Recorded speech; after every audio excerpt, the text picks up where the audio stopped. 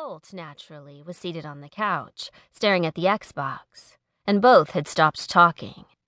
Screw that. She smiled brightly at them. So, what's up? I heard something about a honeymoon? Romeo here wants to abandon us for a few weeks and take his new missus up to Alaska and visit the cabin, Dane said, crossing his arms over his chest. I told him we had to be responsible adults because of the job. Colt glared at Dane. Not my fault you've been roped into a big church wedding, buddy. Don't take it out on me. Dane rubbed a hand down his face, looking frustrated. God, don't remind me. You can still back out, Colt pointed out. No, he can't, Brenna said cheerfully, moving to her chair and curling up cross-legged. Then Miranda and Beth Ann will never talk to either one of you again. Miranda wants a big wedding, so that's what she'll get, Dane said, though he sounded a little weary at the thought. Who'd have thought I'd end up with a high-maintenance girl? Colt snorted. Dane just smiled that silly, lovesick expression he had on his face every time someone mentioned Miranda. Brenna put a finger to her mouth and pantomimed gagging. You two are pathetic. You're just jealous, Dane said cheerfully. Nope, I just feel sorry for any women who have to put up with you two clowns.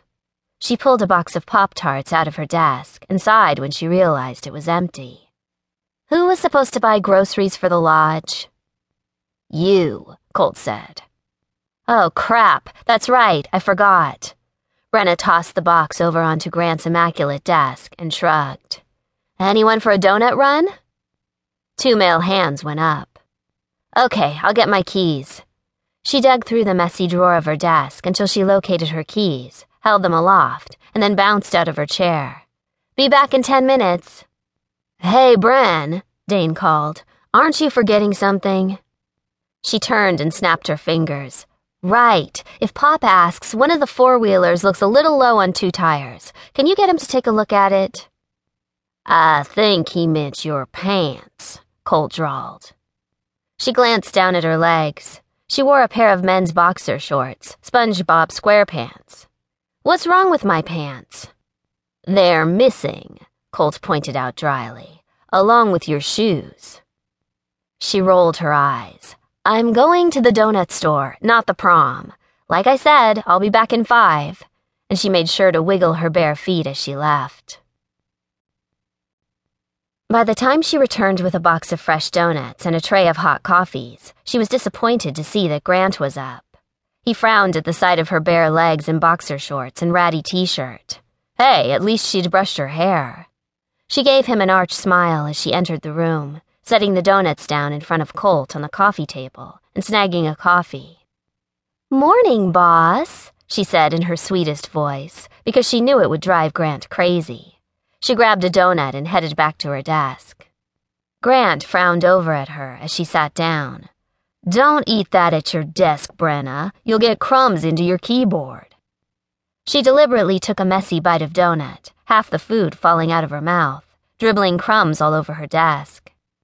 He sighed and turned away, his hands going to the pockets of his slacks as he paced before the fireplace. It was before 9, and the man already looked immaculate. Sheesh.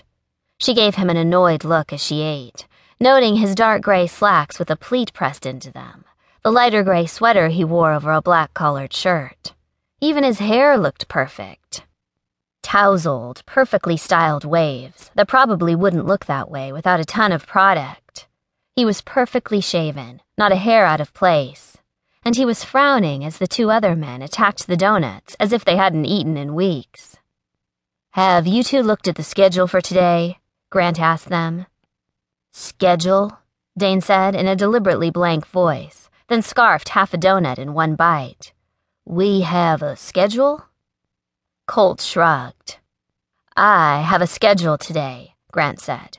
We have a carpenter coming out to look at the area we've roped off for the paintball course so we can see what needs to be built. I need one of you to be here. I can't, Dane said. Miranda wants to go into Houston so we can talk to someone about flowers for the wedding.